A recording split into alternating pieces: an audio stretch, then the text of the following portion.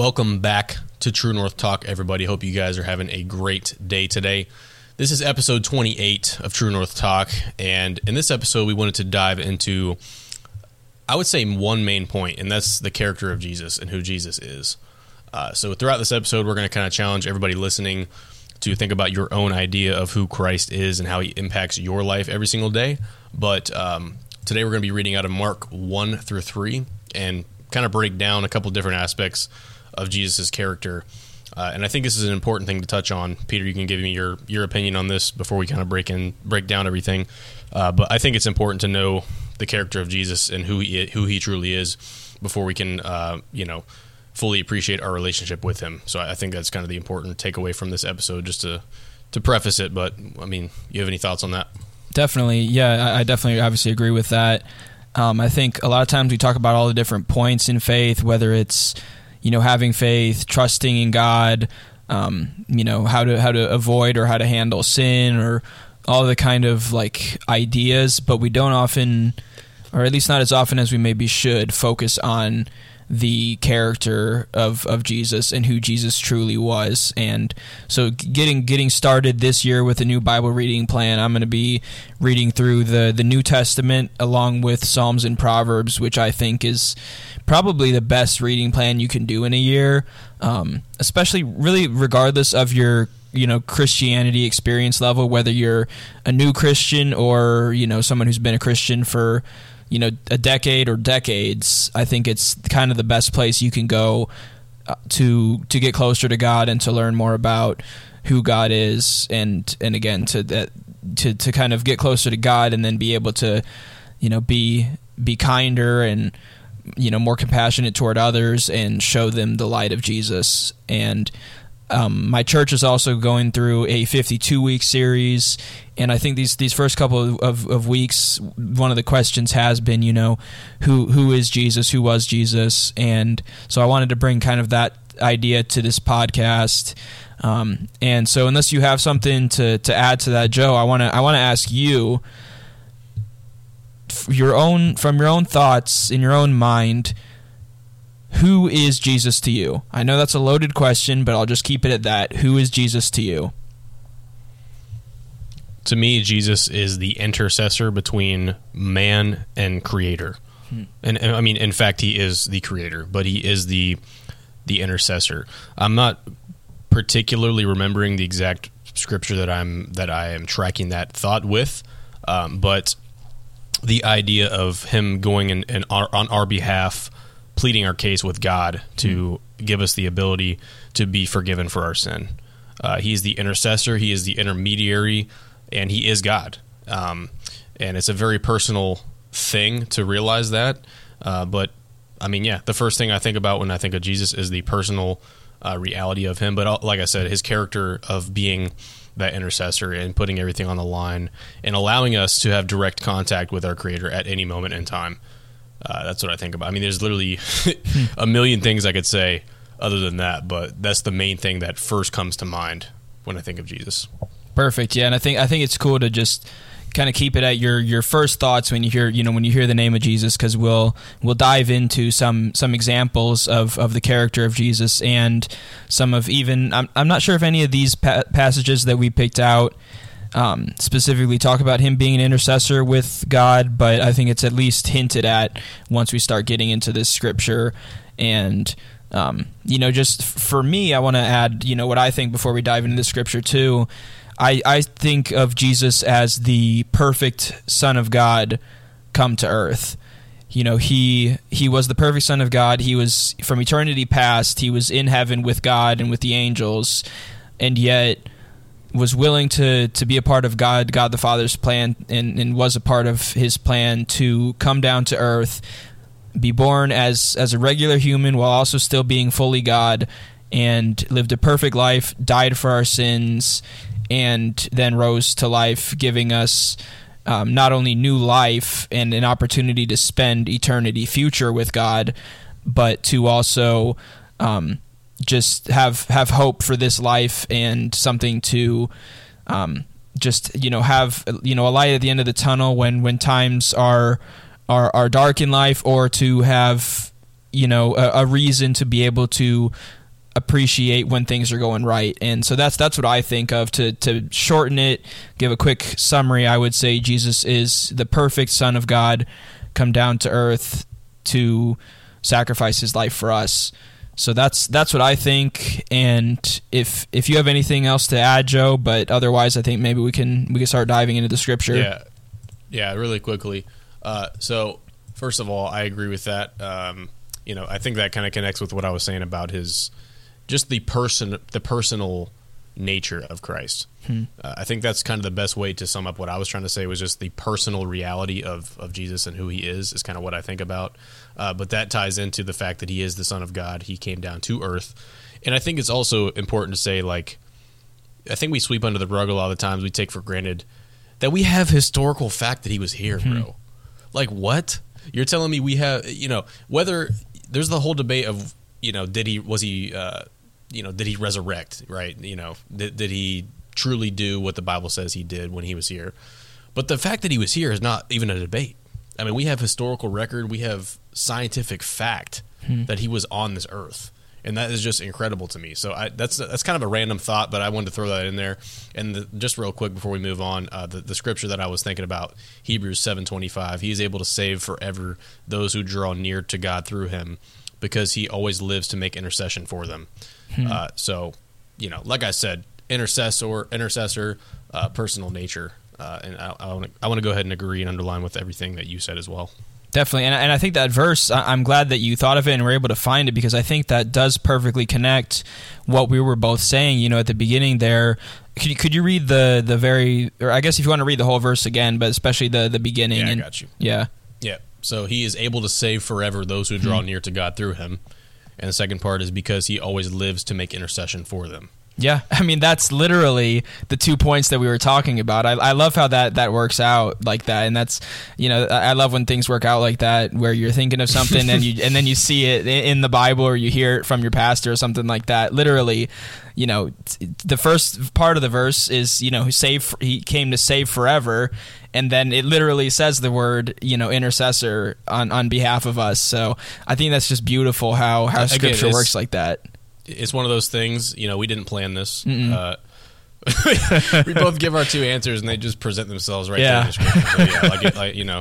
So, it's pretty cool. That's happened a couple times on the podcast. Oh, yeah. In the past, but it's always funny kind of when it happens. But anyways, I don't want to distract too long. I think you're trying to move on. So no, that's okay. I think that was perfect, and I think it also shows how important it is to have a good background of knowledge in the Bible, because I'm sure we got to read the word. Exactly. And I'm sure that verse was somewhere back in the back of our minds, and that's how God works. He worked through both of us to connect both of our thoughts about who Jesus is with what we found in Scripture. So again, I think that was perfect. I'm glad you were able to find that verse, and again, amazing how that works like that. Yeah, and really quickly, too, before we move on, I want to ask you a question. I just thought of this. Sure. Because this entire episode is about who Jesus is, what do you think some of the dangers are of not basing, because you were saying, we had that somewhere in our minds from reading the Word as current where we got that from, but what do you think are some dangers of people having their idea of Christ and who he is not based in Scripture? What do you think the danger of that is? I think the danger is pretty common. Yeah, definitely. I think it's pretty common. And I think, I'm not going to, talk down on what you're doing earlier, but when people try to look too much at what the, real tangible evidence was for Jesus's existence just through, historical records, I think when people get too caught up in that, and I want to stress that, because it is important to know that, and, important, like as you mentioned it earlier, especially for some people who are more inclined to think analytically and everything and want tangible evidence. But I think it is easy to get too caught up in that and trying to it takes away from having faith. I think that's what makes it, like, that doubt that exists is what makes faith so special and what makes it so unique, and why not everybody can get on board with it.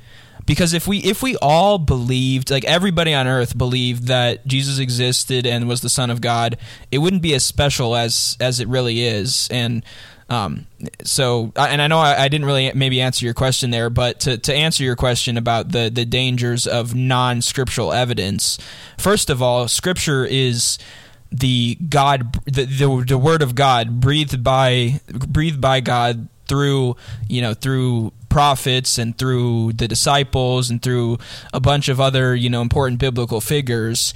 All of that was inspired by God, and when we try to look outside of that, it's not.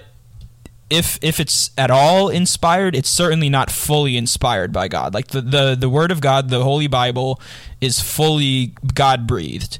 But when we look at sources... Not only that, just really quickly, I got to interject here. Sure. Not only that, John 1, in the beginning was the Word, and the Word was with God, and the Word was God. I mean, the Word is the supreme authority. Yes, because it is God. It is equal. It is, who Jesus is. There you go. There's, to answer kind of the question that we're basing this whole episode on, there's one answer, is the Word. The Word. He is the very essence of the Bible. And so, yeah, that would be my answer. And when humans are flawed, obviously, too. That's the other side of it. On one side, it's when you neglect the perfect Word of God, you're avoiding something that you shouldn't be avoiding. And then at the same time, also, humans are obviously flawed. And so when we're basing it only on our own logic, I put that in quotes, because compared to God, our logic is fleeting and weak. But when you put your beliefs and base your statements off of your own thoughts, again, we're flawed as humans. So I think those are the dangers that I think of. But if you have anything else to add, obviously I'm sure you do, asking the question, which was a great question, by the way. What are your kind of dangers that you think to answer your question too? First of all, thank you for saying it's a great question. I take that I very much appreciate that. Of course. But anyways, yes, I mean, it's kind of it's a strange thing to me. The reason I asked is because I feel like I've seen a lot of people, younger especially, that they will tell you, they hear something about Jesus, or they hear a verse they don't like, and they're like, oh, well, my Jesus wouldn't do that, or my God would never, blah, blah, blah.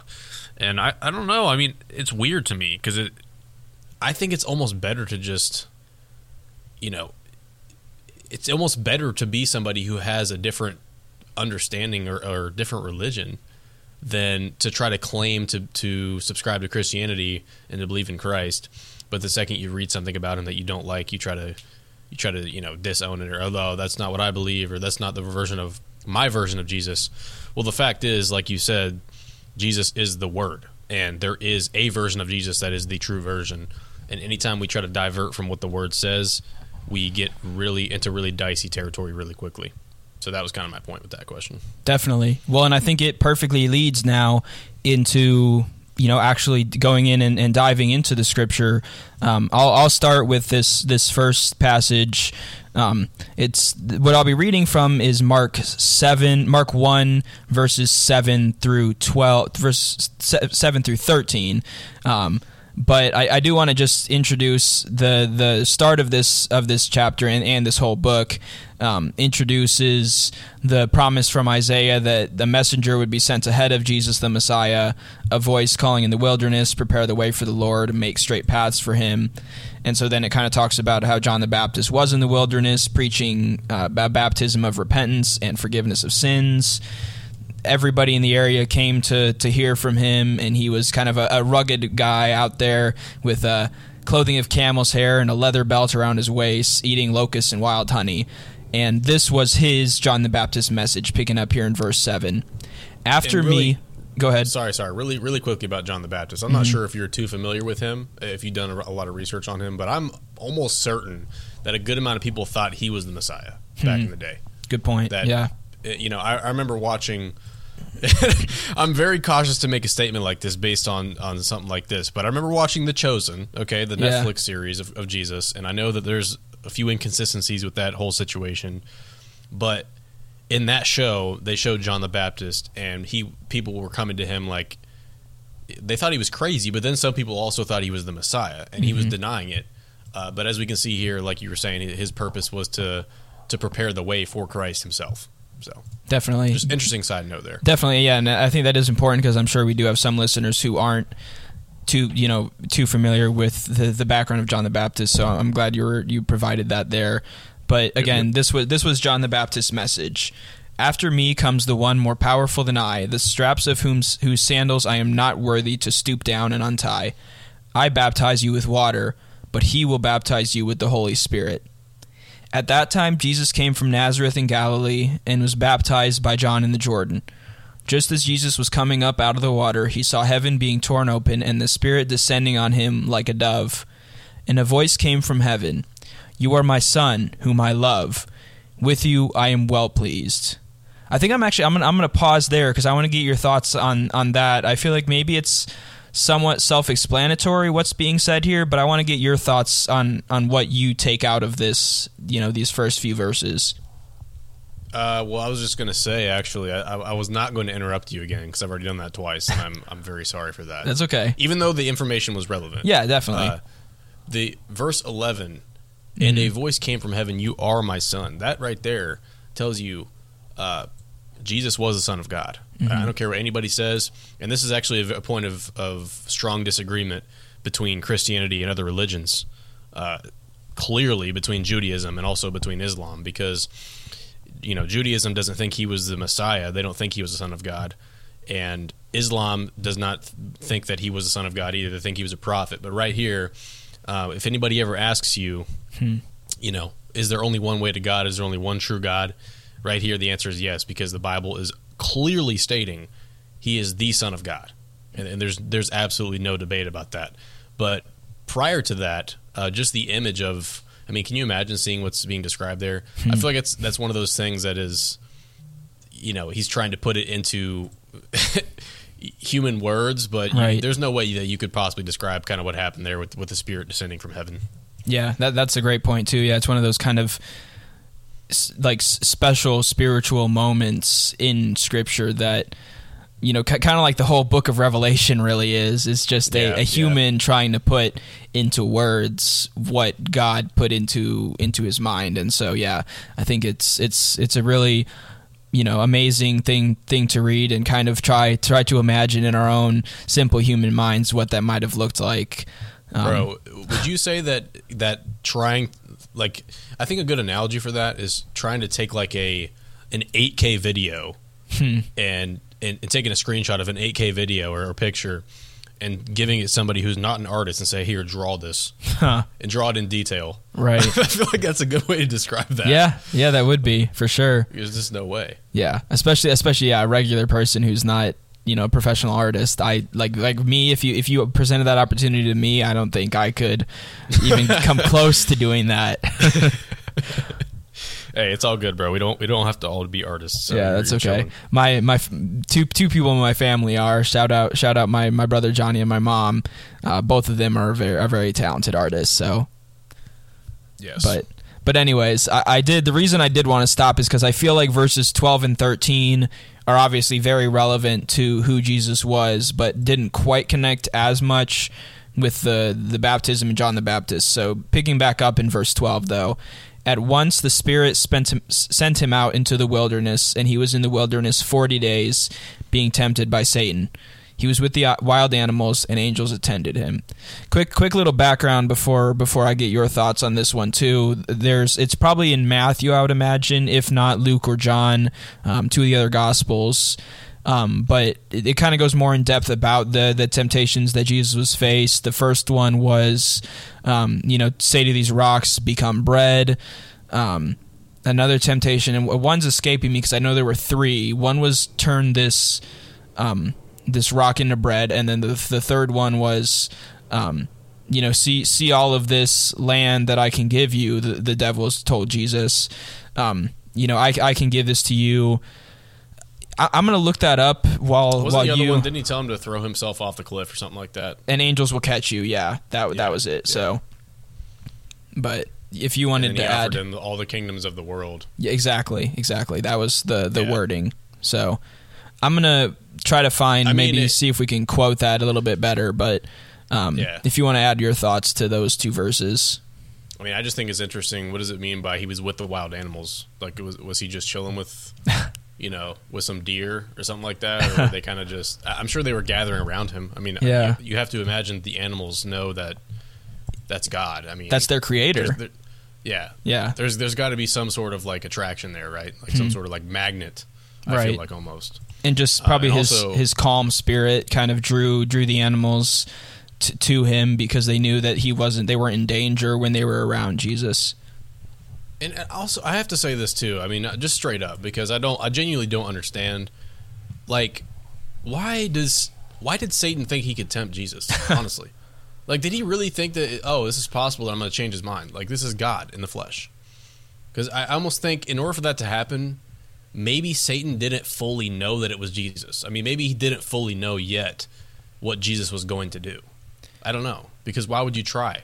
That could be a good point. I think, and we're just making interpretations here, obviously, but my thinking is it shows a sin that can creep into all of our minds, and that's pride and self-assurance. You do raise a good point. It is possible he didn't know it was Jesus. I would be more inclined to think that he did know, and my thinking would be his logic in this situation is, oh, I can have victory over Jesus, which I'm sure you've watched Passion of the Christ. I think this is in Passion of the Christ. They kind of give again, it's an interpretation, but kind of a look into basically Satan rejoicing when Jesus was killed on the cross. And so it's a similar situation where he thought that Jesus had been defeated, and obviously Jesus hadn't been, at least not eternally so. And really even his death on the cross was not a defeat in any means. It was the ultimate victory. But aside from that point, I think here it's a good example. And again, we're really digging into this a little bit, but I think it shows the danger of being too prideful. Yeah, I would agree. I also think that maybe it's the case that he didn't, basically the story has not been written yet at this point. Like, everything is still unfolding in real time. And I also think possibly, this is just, like you said, is speculation, but I think possibly Satan, being the fallen angel that he is, he was previously in heaven. He interacted with angelic beings probably very often. Mm-hmm. He understands how the spirit world works. He probably understands God, I don't want to say to a greater degree, but maybe in a different way than we do. I feel like maybe a little bit more personally, or just, I don't know, interacted with God in a different way than us. So he has some sort of belief that possibly, I think that he thinks that, well, it hasn't happened yet, but maybe I could, sway God in a certain way. Kind of like how he deceived a third of the angels. Yeah. Like I'm sure prior to that happening, nobody thought, if you had seen angels and interacted with them and known, they're in the presence of God, they're like, any reasonable person will probably say, well, there's no way they'd ever turn against God. Well, he's clearly pretty deceptive to get 1/3 of the angels of God to follow him. So, yeah, I don't know. I just think it's an interesting question to ask. Definitely, yeah. I think it is a good question, and I think the both points that you made there are definitely good points. And yeah, I mean, it shows that Satan does have some degree of power, but as it shows here with Jesus overcoming that, Jesus obviously has a far greater power. And before we move on to the next couple of verses, I think it shows it showcases early on, because it's in Matthew 4. If you want to read this, this is, if the listeners want to read this more in depth, kind of get more of this whole story of the temptation, it's Matthew 4 verses 1 through 11. But I think it's another look into just how Jesus was perfect. He had these ultimate, he was 40 days and 40 nights. The first temptation is bread. So I'm sure at this point he was, he was fully God, but also fully human. So I'm sure he was starving at this point. And then the next temptation is to have him, throw himself down, and the angels will, lift him up, which I'm sure he would have been exhausted at this point. And so being lifted up by angels is something that would have encouraged him as well. And then this one is, again, kind of the temptation to be too prideful. The devil took him to a very high mountain and showed him all the kingdoms of the world and their splendor. And he said, all this I will give to you if you bow down and worship me. And then Jesus said, the ultimate restraint, the one who never sinned, said, away from me, Satan, for it is written, worship the Lord your God and serve him only. So that's my kind of other takeaway from this passage. But unless you have something else to add, I think maybe we should move on to the next one.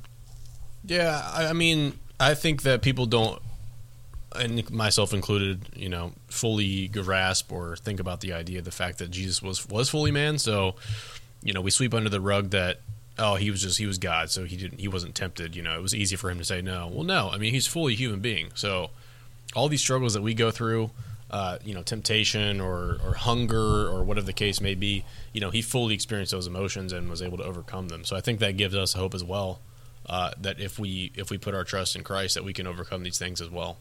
What else was I going to say? Yeah, I'm kind of blanking on my second point, but that's kind of what I had for the temptation side of things.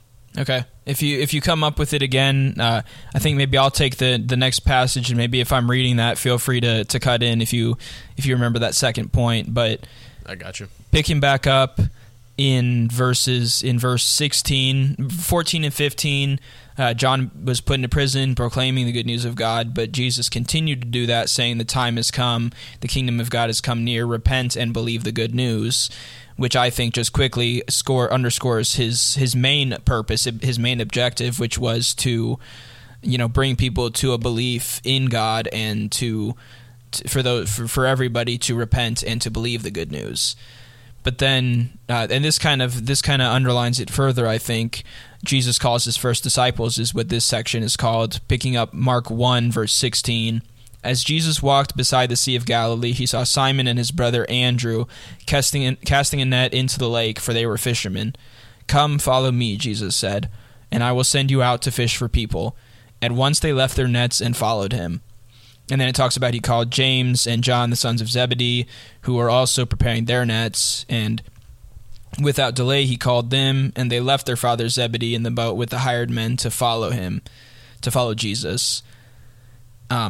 So that's the next part that I kind of wanted to highlight, of just God's, I guess, objective to create in humans a desire to fish for people, and just I think it shows that was really probably, I would say, Jesus' main mission, aside from, again, living a perfect life, dying on the cross for our sins and being raised again. But what are your thoughts on really like the calling of the disciples as a whole? Yeah, so when we're talking about the character of Jesus, it is upon us. It is a duty for us as believers and as human beings to take on the character of Christ, or at least to attempt to do so. Mm-hmm. The further along we get in our walk with God, we should be, becoming more. We should be striving to become more like Christ. So something like this, verse 17, it's the switching of fishing for fish to fishing for people. And I think that's a mindset that we all need to have in life. It reminds me of a conversation I had recently with a person, and they were sharing with me, they said that a childhood friend of theirs, they kind of like fell off for a while, and they just recently reconnected. And this is a person they were pretty close with. And then when they met them later on in life, this person kind of had become, prideful and just self-absorbed. And this person told them that their main goal in life was to make money. And they just were like, wow, that's not who I thought you were. I mean, that's not really who I remember you to be. But that's a common thing, I feel like, in our generation and in our society, is that we are told by celebrities and by social media that we should be chasing status and fame and money, and those should be our goals in life. And right here, as Jesus said, they're not fishing for fish. They're not fishing to make money, to provide for themselves. Come follow me, and I will send you to fish for people. In our last episode, we talked, and even in conversations off the podcast, me and Peter have been talking about, the idea of, what is our purpose in life. And I think this is a fundamental understanding for everybody listening to this show, that our purpose in life cannot be driven by material possessions. Lusts of the world, the pride of life, the lust of the flesh. We cannot be motivated by those things because ultimately they will lead to our detriment at one point or another. The idea is that we need to have a focus on God and to fish for people and souls and to lift others up. And I think that understanding gives you a mind of, just an outlook and disposition of empathy automatically when you approach every day like that. It allows you to relate to others because you truly care about them. But I just think that is a fundamental understanding of life that we all need to strive to hold, because not only did Jesus teach it, but it'll also, in my opinion, either determine our fulfillment or our lack thereof. Definitely. Great point there. And yeah, I think that's a good way to sum it up. I think if you're ready, we can move into the next thing, which is kind of diving more into Jesus's power and his miracles, into Jesus driving out an impure spirit. Picking back up in Mark chapter 1, verse 21. They went to Capernaum, and when the Sabbath came, Jesus went into the synagogue and began to teach. The people were amazed at his teaching, because he taught them as one who had authority, not as the teachers of the law. Just then a man in their synagogue who was possessed by an impure spirit cried out, "What do you want with us, Jesus of Nazareth? Have you come to destroy us? I know who you are, the Holy One of God." "Be quiet," Jesus said sternly. "Come out of him." The impure spirit shook the man violently, and he came out of him with a shriek. The people were all so amazed that they asked each other, "What is this? A new teaching and with authority? He even gives orders to impure spirits and they obey him." News about him, Jesus, spread quickly over the whole region of Galilee. And then the next passage is literally titled "Jesus Heals Many," talking about his continued healing of people who are sick and in need. So, Joe, what are your kind of thoughts on this? And then I'll give my kind of observations from it. I don't know. I guess the personality of the spirit. It was like, "What do you want with us? Have you come to destroy us?" It was almost annoyed to see Jesus. I just feel like that is the epitome of the difference between light and darkness. Is that I think that's why people get so mad, right? I don't know if you saw this, Peter, but Logan Paul recently was kind of under some heat because he was attacking. I don't know if you know George on Impulsive. Yeah, but I literally, you know what's funny? Real quick, I literally watched the video about this like an hour or so before we're recording the podcast. So I'll let you get into it, but I literally just found out about it before the podcast. Bro, I'm telling you, me and Peter are tapped in, bro. We were on the same wavelength today. But anyways, I think I recently saw this thing where Logan Paul was attacking George on this podcast. And just to give you all some context, if you're not familiar with this show, Impulsive, Logan Paul is a famous person. He has a podcast. He's friends with, quote unquote, friends with this person named George. George is on his show. He's a very humble guy. He's a very respectful guy. Never forces his opinion on anybody. I mean, I think he's very self-aware and very emotionally intelligent. But Logan Paul went on to attack him on the podcast. They had a conversation on the podcast that really probably should have been had off air. But it was essentially an attack on George's beliefs because he's a Christian. And, Logan was saying, it deserves to be laughed at. It's just hilarious that he has these beliefs. And it was honestly bizarre to see to me because he, if you know this George guy, he's, like I said, he's a very respectful person. He's the last person that you would think should be getting attacked on a podcast, especially from somebody who's claims to be his friend. But I think it is because just like this spirit, when it sees Jesus, when darkness is confronted by light, it can be very, a severe reaction because the darkness hates the light. And the truth, as we've said many times, can tend to offend those who don't like the truth because there is a singular truth. Jesus, like we just read, the character of Jesus is the Word. There is a singular truth, and that when that truth does penetrate, souls, depending on, where that soul is at, it can bring a very severe reaction. So that's kind of what it reminded me of. But you can go ahead and, I don't know what you want to say about the Logan Paul situation, but that's kind of what I think about it.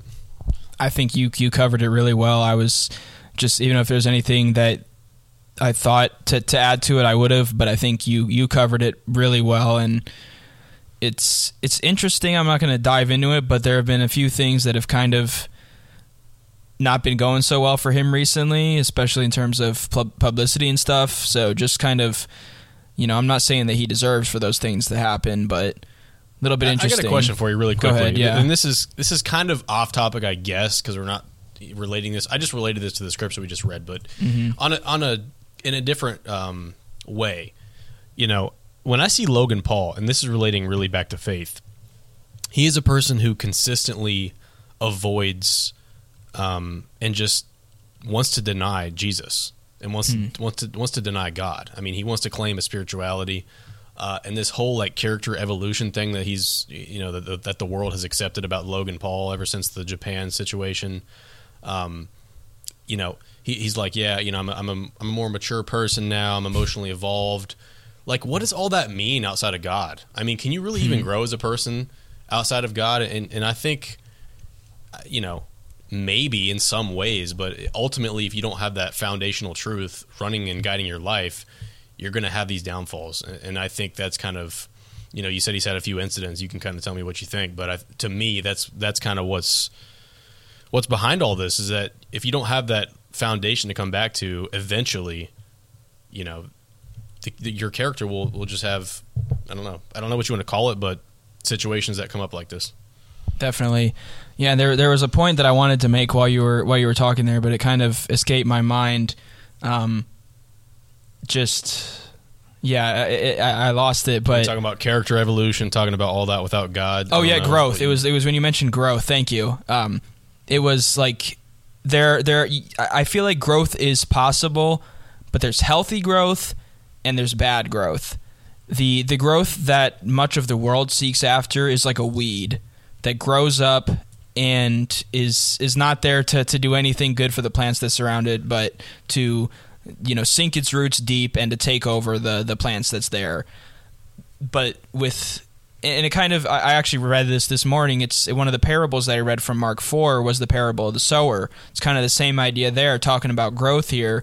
There's growth, where you hear the word of God, and it's like it's throwing it on rocky soil. You just aren't even like open to accepting it, and some people fall under that, and then some people have it fall on, or I think on like dry soil, and it sprouts up for a little bit but quickly dies out. Those are people who kind of get a quick fire for God, and then they don't establish a foundation for themselves, and that growth dies off.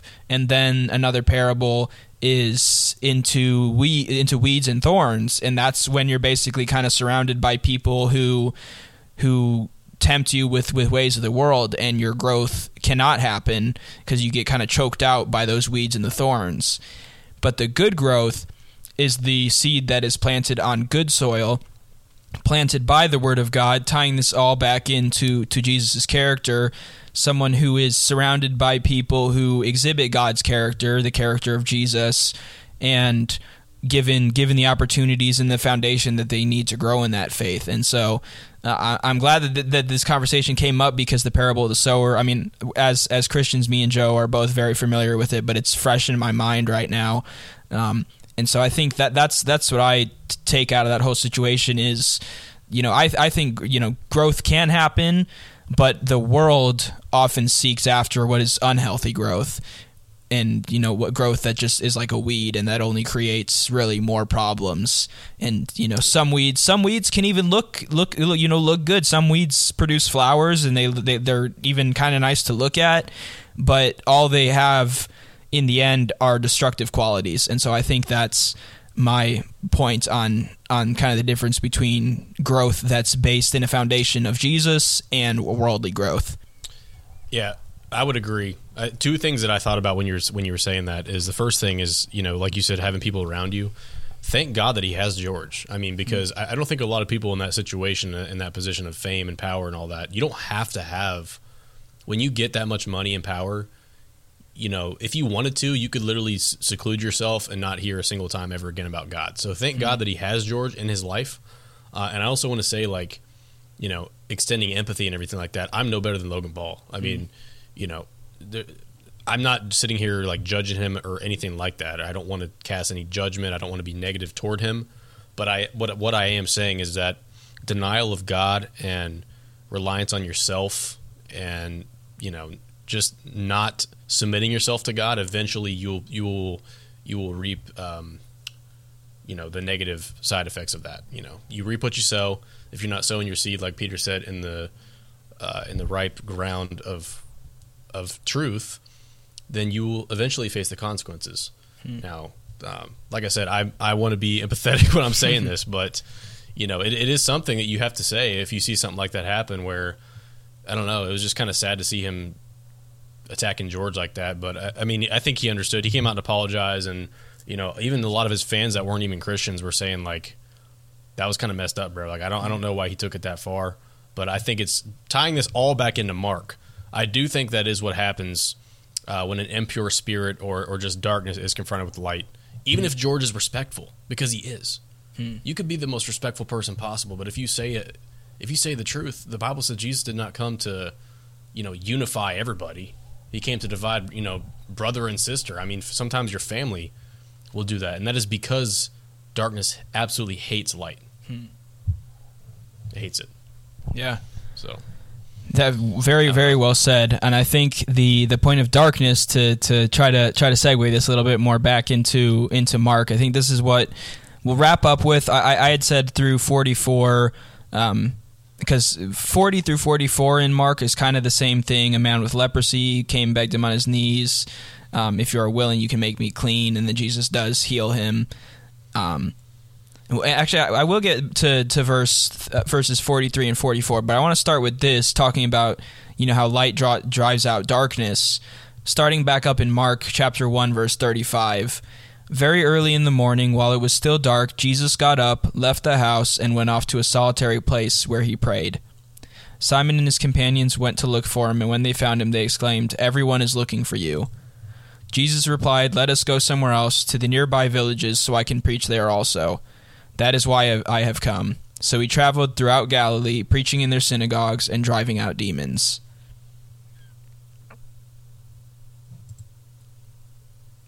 Sorry, did you say you want me to read no, 40 through 44? I wanted to stop there before we get into those verses. What are your thoughts on kind of Jesus' desire to have some solitude and some prayer? I think that underlines the importance of our responsibility to do that as well. It's easy to get caught up in the world and get caught up in our responsibility. I feel like we've talked about this before, but when you stay busy, people think that busyness is always a good thing, which generally speaking, I think it's very good to be productive in our lives, and we should strive to be productive as much as we possibly can. But every person, including the most, outgoing extrovert, needs that time to sink back and just, have some solitude like Jesus did here, and talk to God. Because without doing so, there's absolutely no way that we're going to develop a personal relationship with him. So I don't know if you agree with that, but that's kind of my thoughts. Oh yeah, I agree with that 100%. It shows the importance for us to calm down and take a moment to spend with God, and to, people talk about, to use like a yoga term, like find their chakra, but really people should be looking for the connection with God in prayer.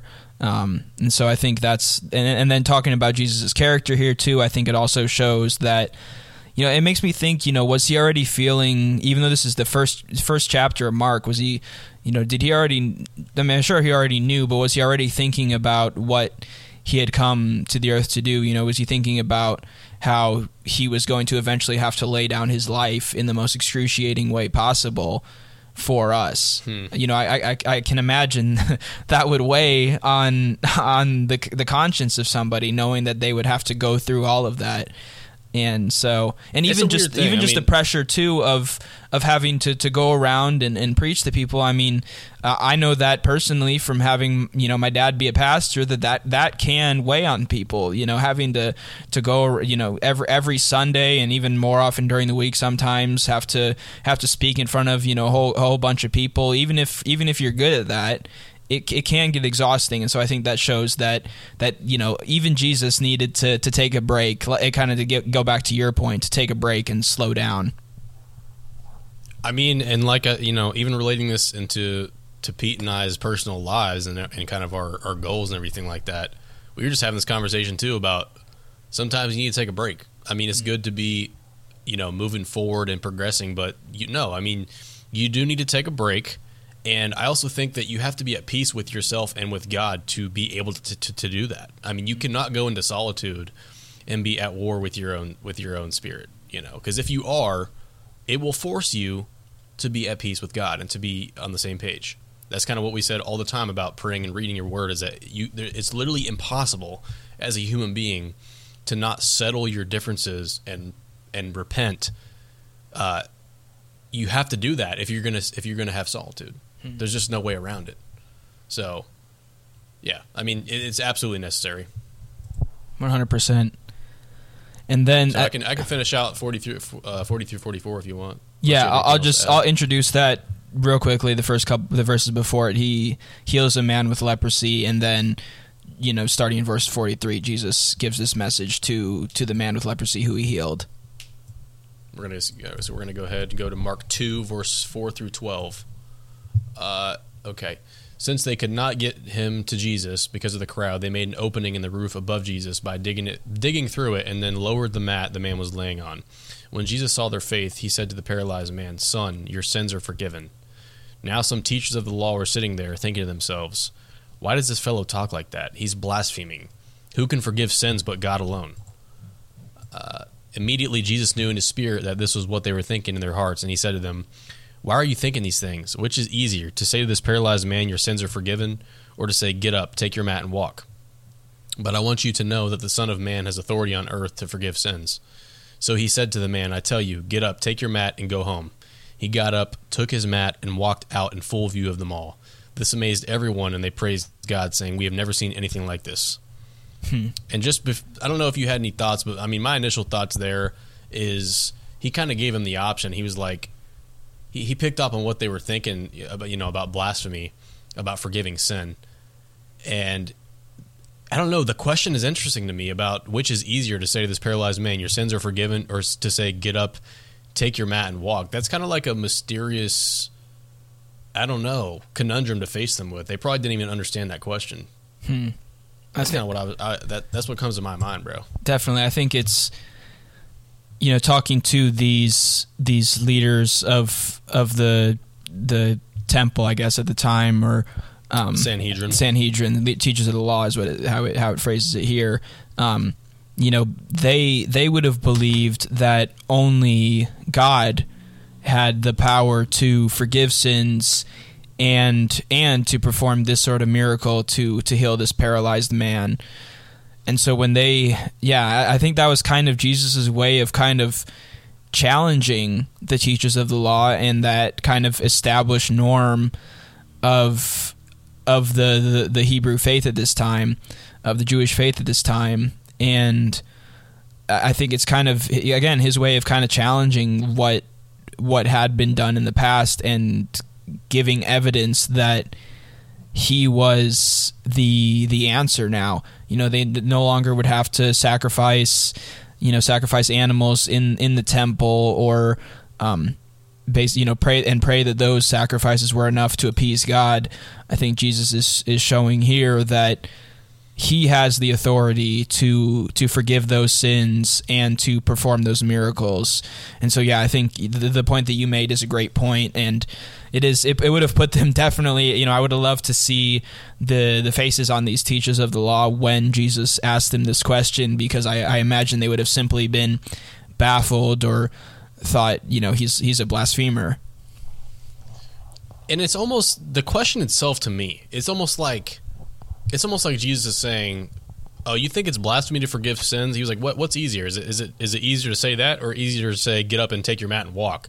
And I'm no biblical scholar. I want to say this first. I'm not like I had not studied the scripture for 20 years at length, but just kind of what speaks from that, in my opinion, is like, he's almost like, "Oh, you think this is tough? Well, how about this too?" And he does both of them, like right in front of them. And they're probably just like, they were probably still thinking about that question when he did it, and they were like, what the heck? What just happened? Right. So, I don't know. It was almost like I don't want to say flex, because Jesus would never flex, but a humble flex. You could call it that, maybe. But yeah. Not a weird flex, but okay flex. It's just like a humble flex. Exactly. I don't think there was any Sanhedrin people saying, weird flex, but okay. No, they would have been, like I said, completely baffled by this question, and maybe even potentially a bit offended because their beliefs were being challenged here. But yeah, I think that passage also, I mean, again, it shows the authority that Jesus had, and also the compassion that he had for others, wanting to heal this paralyzed man, and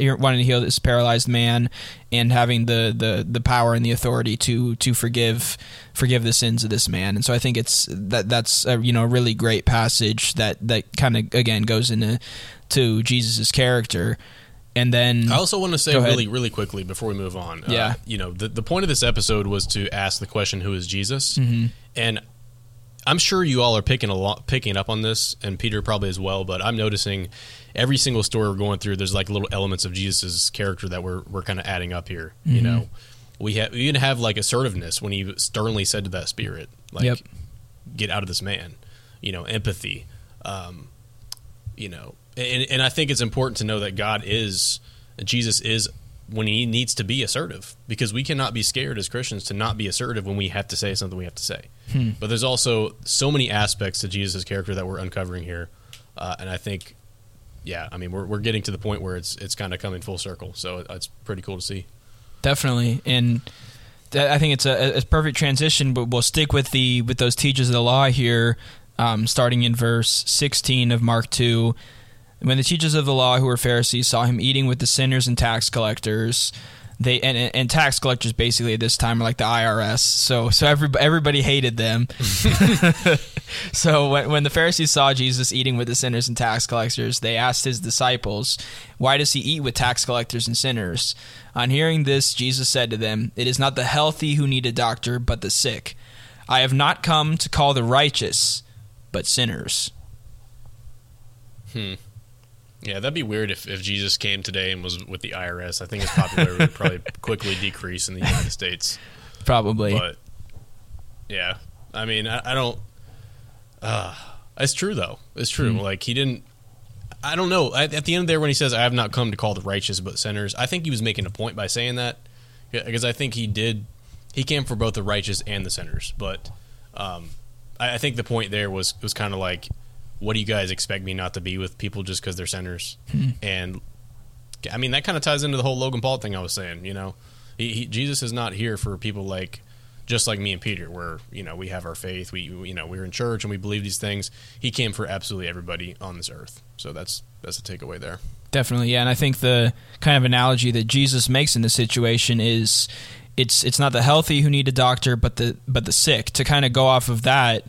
Obviously all of us need to, even if we're healthy, we need to go in for checkups every once in a while. We need to, know that we're still in overall good health. But, the ones who really need a doctor at a moment are those who are actually sick. And so I think that's a perfect analogy by Jesus himself there in this point.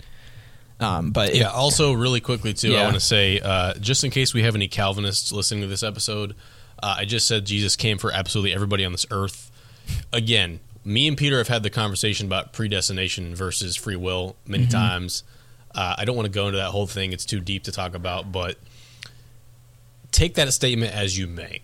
I would say I lean toward more of a God's sovereignty side of things, but when I say Jesus came for everybody, does that mean absolutely everybody on earth, or does it mean the called? I don't know. I just want to throw that disclaimer out there because I noticed that. So, yeah, definitely. I can go ahead and pick up 23 through 28, unless you had anything else to add. Yeah, that's it. I was just going to say, if you want to go back and listen to that episode, I think that might be probably one of our first 5, maybe even the third episode, somewhere around there. But yeah, on YouTube, I think. So. Yeah, I think so.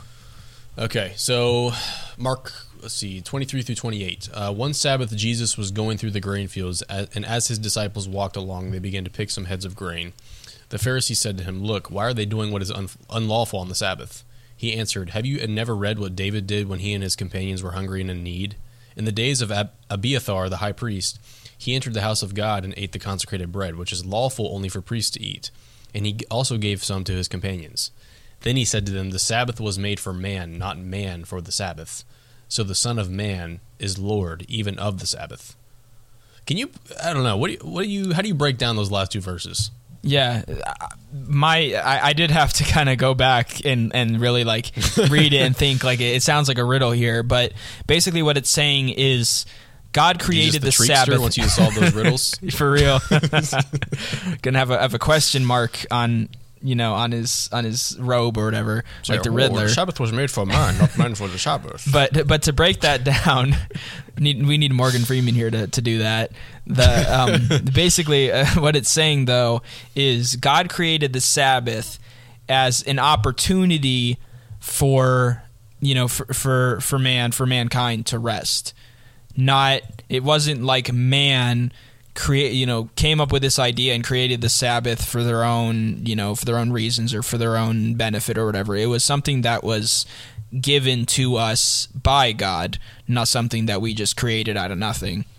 And so then it's saying, because the Sabbath comes from God, the Son of Man is Lord over the Sabbath. I hope that makes sense. It did to me hearing it said by myself, but I hope that kind of clears it up for Joe and anybody else who didn't get it. Because I didn't get it at first either. It was a little bit confusing, but reading through it, it makes sense. When you first read it, it does kind of seem like some sort of like a riddle or something like that. But I think overall the point is like, you cannot be you can't get all caught up in the legalistic side of things. I think that's kind of the takeaway. It's like, you can try to sit here and break down, did somebody perfectly follow the rules? But I don't think that I think the main point is just stop trying to be so legalistic. He's talking to the Pharisees, so they're always trying to look at the rules and try to criticize Jesus for those things. So I think the overall point is just he came to establish a new covenant, and that's part of it, is that it's not all about the rules. It's about where's your faith. For sure. Yeah, and I think that was kind of my final takeaway from this the whole passage right there was he came to challenge what had been previously. I mentioned this in our last point, that sacrifices were what were needed at this time, and just the whole like religiosity of the faith at the time. And Jesus came to really break that down and say, to quote John 14:6, I am the way, the truth, and the life. Nobody comes to the Father except through me. That was, I think that's, another talking about Jesus' purpose and who he was. I think that's a great verse to kind of answer that question. We talked about early in the episode, John 1:1, the beginning was the Word, and the Word was with God, and the Word was God. And then John, I think it's 14:6. It might be 6:14, but I'm pretty sure it's the former. I am the way, the truth, and the life. No one comes to the Father except through me, Jesus. So I think, he came into the world, and again, this gets back to the teachers of the law as well, to just kind of challenge those teachers of the law and create a new standard. Right. Yeah, it's the new covenant. It's the new standard. It's not all about legality and rules. That's kind of the overall takeaway. So I would agree. But did you want to get 11:3, 11, and 12, or did you want me to take that? I can get that, and then if you wanted to do you still want to do 24 and 25 to kind of wrap it up? Yeah, we can do that. Cool. So basically here, crowds are following Jesus to kind of provide some background, and he had begun to heal so many that the crowd just became kind of overwhelming, but he healed many, so that those with diseases were pushing forward to touch him. Picking up in verse 11, whenever the impure spirits saw him, they fell down before him and cried out, "You are the Son of God." But he gave them strict orders not to tell others about him. I think we might have talked about this in an episode before, but in case we haven't, or to maybe rehash it for those who haven't, why do you think Jesus didn't want his identity to be revealed? That's a tough question. I mean, I don't know. I think it kind of goes back to your point about the overall idea of like, if everybody believed, it wouldn't be as special. I think Jesus kind of wanted his mission to be organically found out and not just proclaim that the Son of God is on earth. Even if you look at his answers when he's asked directly by some of his disciples, I think he asked Peter, like, who do you say that I am? When Peter asked him if he was the Son of God, he didn't answer him directly, like, yes. He was like, who do you say that I am? And then when somebody called him good teacher, he was like, why do you call me good? No one is good but God. He's kind of always answering in these ways where you can say he confirmed it, but it wasn't like himself proclaiming why he's here, who he is. I think that it's part of the mystery of faith is that it's really up to us to take these stories, to take what he said, and really fully put our faith in him, because he didn't. While he did lead us to believe that, and I would say he did proclaim him his kingship, it wasn't strictly expressed at all times, but especially here with the impure spirits, I think it goes back to that idea of wanting us to seek him. He said, "Seek and you'll find; knock and you will get an answer." So that's my opinion on that.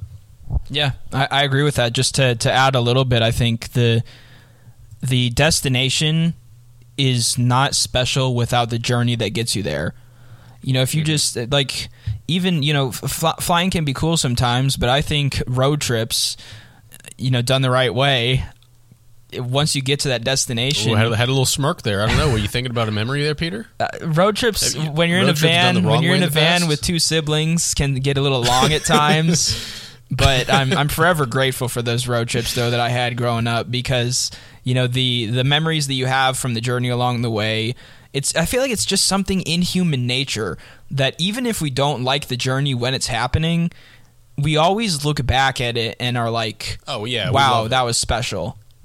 Yeah. And so I think that's kind of what, I think the same idea, and again, I think it's in human psychology to have this feeling, and why Jesus wants us to pursue our own faith is, again, first of all, to add to the point that you made and I made earlier about it wouldn't be as special if everybody believed it, but it also, when it's our decision to make and our process of getting to that decision, and that gets into free will and predestination. I'm going to steer clear of that a little bit for this time, but I think it just makes it so much more special to be able to know that, well, sure, of course, God led us along the way. It was ultimately, our decision to make whether or not to follow him and whether or not to believe in him. And so, I think, him not wanting everybody to know who he is, or at least not in the way that he was being declared by the impure spirits, I think shows just the unique quality of what it is to follow Christ. Yeah, and it would completely take away even really the decision, because if Jesus proclaimed, on the world stage, which the Bible does, I don't want to get this confused. The Bible says that in every human being the knowledge of God exists. So God makes it inherently knowledgeable that he is real to everybody on this earth, first of all. But to outwardly proclaim that the Messiah is the Son of God on the world stage, and to make it evident in that moment, and honestly, that might not even be the point here. I think he's even talking about, it's impure spirits. This is a spiritual thing. Mm-hmm. I don't know why you would want the impure spirits to go and proclaim who you are. Yeah, I don't think that it's a thing that we really should, I don't know, pay too much attention to. But I think the point is, like you're saying, it would take away the aspect of faith, really, at the end of the day. But I'll go ahead and read 24 and 25, kind of wrap this all up, and put some finishing thoughts on the episode. Mm-hmm. Unless you had anything else to add. No, I think it kind of goes perfectly into this, just to, again, quickly provide some background. He was continuing to drive out demons, and the teachers of the law came from Jerusalem and accused him of being possessed by Beelzebul, the prince of demons. So this is verse 23 says, "How can Satan drive out Satan?" And I'll let you pick up in 24 and 25. Yep, and then just a quick side note, random fact, for all of you, be aware of what you listen to. Beelzebub is a demon cited by the band Queen, and probably one of the most popular songs of all time, Bohemian Rhapsody. Says, Beelzebub has a devil set aside for me. I would not sing that out loud if I were you, but just be aware of what you're singing and listening to. 24, if a kingdom is divided against itself, that kingdom cannot stand. If a house is divided against itself, that house cannot stand. parallels with our country as we stand right now. I think it's relevant in our country, in our society, and even in our bodies. If we are divided spiritually, if we're divided in those ways, we cannot stand. Whether it's Logan Paul or whether it's your friend or your mother or whoever it is, eventually you'll face destruction, as it says in verse 26. And if Satan opposes himself and is divided, he cannot stand. His end has come, which his end will come ultimately, as sin always leads you to do, to face your own destruction. So that's kind of finishing thoughts on my end. Yeah, just to close out then also, it also says, truly I tell you, people can be forgiven all their sins and every slander they utter, but whoever blasphemes against the Holy Spirit will never be forgiven. They are guilty of an eternal sin. So just something to watch out for is, the language that you use, especially as it pertains to the name of God and the Holy Spirit and Jesus himself. And then I did want to close with this too. Jesus' mother and brothers arrived, standing outside. They sent someone in to call him. A crowd was sitting around him, and they told him, "Your mother and brothers are outside looking for you." "Who are my mother and brothers?" he asked. Then Jesus, looked at those seated in a circle around him and said, "Here are my mother and my brothers. Whoever does God's will is my brother and sister and mother." I think that's kind of a more positive note to end on than talking about, impure spirits and everything, is that if we are close to Jesus and follow his will for us in our life, me and Joe are considered his brother, or for the ladies out there listening to this, you're his sister or his mother. So I think that shows the human aspect of who he was and that connection, but also that he's still the Son of God. So I think that's a good thing to end on in terms of the scripture. But just it wraps up really, like you said a little bit earlier in this episode, just how many different layers they are to who Jesus is and who he was when he was on this earth. And there are still so many different passages throughout, really, the Gospels, but even throughout the New Testament and sprinkled in the Old Testament, so much that we still didn't even uncover in this episode. But I hope if you've listened all the way to the end of this episode, I hope you've gained a deeper understanding of who Jesus is and are able to continue pursuing, discovering, who Jesus is and what he means to you. Yeah, and I think also a takeaway for everybody is it doesn't take too much of reading or investigation to find out who Jesus is. If you're a person who doesn't really understand him, whether you listen to this whole episode or you just have not done it before, literally in 2 or 3 chapters, they're not that long. There's very many stories and examples of who Jesus is. So if you don't have a good understanding or somebody in your life doesn't, I would just strongly encourage them to just pick up the Bible and read it. It doesn't take a ton of time to really, figure these things out. And ultimately, it's the most important thing we all can do. So I think it was an excellent episode, excellent way for everybody to have a greater understanding of our Savior. Yeah, 100%. And I just want to encourage for the people out there who aren't Christians and are maybe still facing some doubt. I hope that this provided a little bit clearer a picture of who Jesus is. I know before this episode we didn't really dive into this, talking about misconceptions about who Jesus is, but I know one is Christmas. But I know one is that Jesus, or just Christianity in general, is a religion of judgment, and just condemnation, and just a spirit of looking down upon others. But that wasn't here at all in these verses, and so I kind of want to end my part by saying that if you're out there listening to this and you are not a Christian, I hope that this kind of cleared up the picture of who Jesus is, and that Christianity is not, in its right form, is not meant to be one of judgment and condemnation and just looking down on others. It's in any time. Yeah, because people will say this. I've heard it many times. People will say, "Oh, what is Christianity?" Everybody has a different answer. The fact is this: most people who claim to be Christians are not Christians. That's a sad reality in our 21st century.